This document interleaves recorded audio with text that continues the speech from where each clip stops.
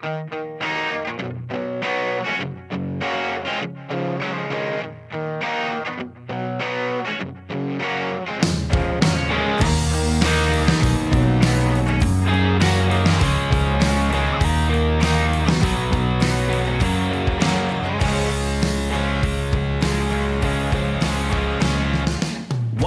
do you stand afar off, O Lord? Why do you hide yourself in times of trouble? Proudly the wicked pursues the poor. By his Hello. cross, Lord, Welcome to Warhorn Media's podcast of Out of Our Minds blog posts. This is episode 66, titled The Kindness of the Lord, A Pastor's Life, number 14 in the series. It's by Tim Bailey. I'm your reader. It's dated February 17th, 2023. Despite the past history of one of our churches disciplining a member who failed to observe the Lord's Supper, that was then. It wasn't now, and had I read that 1915 entry from the session minutes to one of our elders, it would have been shocking. Quote, "They excommunicated him for not attending the Lord's Supper? You sure that was the real reason?" Unquote. In the American church today, the simple neglect of corporate worship is no burden on our consciences. We can't imagine any session keeping track of who's missing, let alone excommunicating him. Thus, this decision of the Rosedale session to begin to visit our inactive members was no small thing. The plan was to go out to the homes of those on our membership rolls who never attended. There were maybe 10 men needing a visit. If it was a family or older couple, the elders planned to speak to the man of the house. The elders felt they should be the ones to do the visiting. They understood the potential for the visits being resented, and they wanted the pastor to be protected from this. So they divided up the names according to who knew this or that man best and started the visits.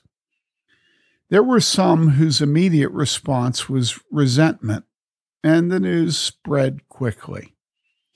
Most of the Rosedale congregation lived on farms within a couple miles of the church house. There's a lot of back and forth between farm families. You share fence rows. You help each other put up hay. You share planters, rakes, and balers. Waiting your turn at the co-op, you talk weather. After the tornado, everyone helps walk the neighbor's fields, picking up sheet metal blown off his buildings in silo. You rent fields from his sister, and if it's not a school day, your son helps him milk. Neighbors come to mourn family deaths with you. After the funeral, they help carry the coffin out back to the grave where, following the committal and benediction, the men talk and take turns with a shovel, while the women make lunch and the children play tag among the tombstones. All the men go over to Cambria to have Chuck the barber cut their hair. Normally, the talk flows freely. It's a congenial place. But after you started your visits, when you walk in, the talk dries up. One of the men you visited said you were over at his place putting on airs, asking him why he's not coming to church. Sounds bad, but remember, our purpose wasn't to harass people or stick our noses into their private business. The elders were going out to ask the souls under our care if they had been hurt or offended in some way we didn't know. Was that why they never were in worship? Was there something we could do to help them return to church? The elders weren't out to show their neighbors how much more religious they were. They were out visiting because faithful participation in worship is the main tool God uses to awaken our consciences and lead us to repentance and faith in His Son. Concerning church participation in worship, nothing less than eternal life is at stake. How could we be faithful shepherds if we didn't go out and find the lost, bringing them back home to safety? If a couple of the men resented an elder coming after them, why would that surprise anyone? The entire concept of our Lord's story of the shepherd going after one lost sheep is that the sheep wandered, and sheep wander because they want to. Still, it is the shepherd's job to redirect the straying and lost sheep, regardless of his desire to be found. Happily, most of the men we visited didn't resent us. They thanked us for coming and reassured us that no one had offended them. They'd just fallen out of the habit. They admitted they really should come to church and said they'd try to do better, to which we responded, "Great! Hope we'll see you this Sunday," and said our goodbyes. A few came back, but most didn't. Only one or two resented the visits, letting us and others know of their resentment. That was the first year. We did the visits, and one or two families returned to the sheepfold. The elders rejoiced that any at all had returned, and I remember what joy I had in the particular family, whose response was so humble, and who did, in fact, come back to God's house.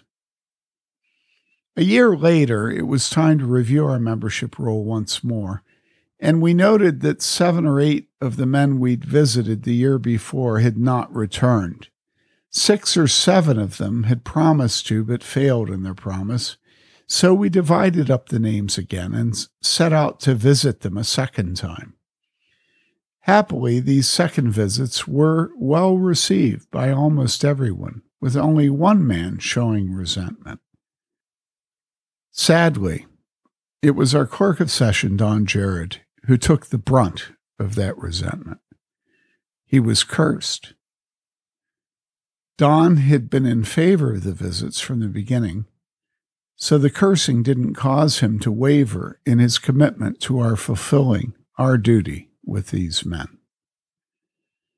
A year later, it was again time to review our membership roll.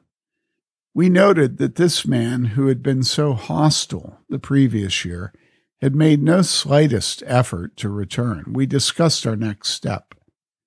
The elders knew the man well.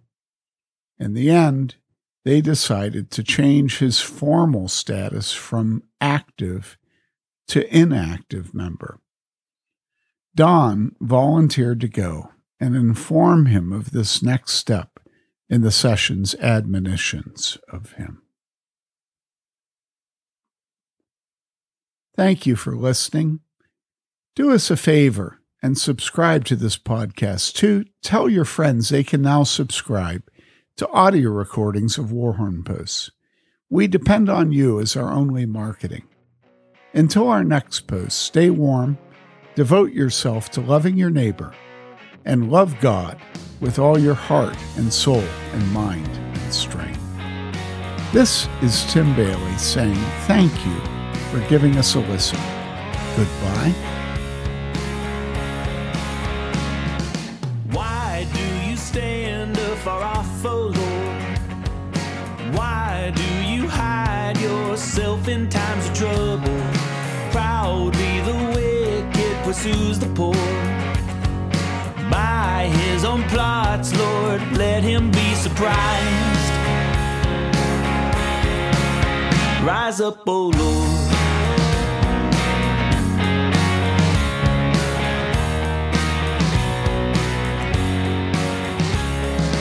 Hear how he boasts of his heart's desire. See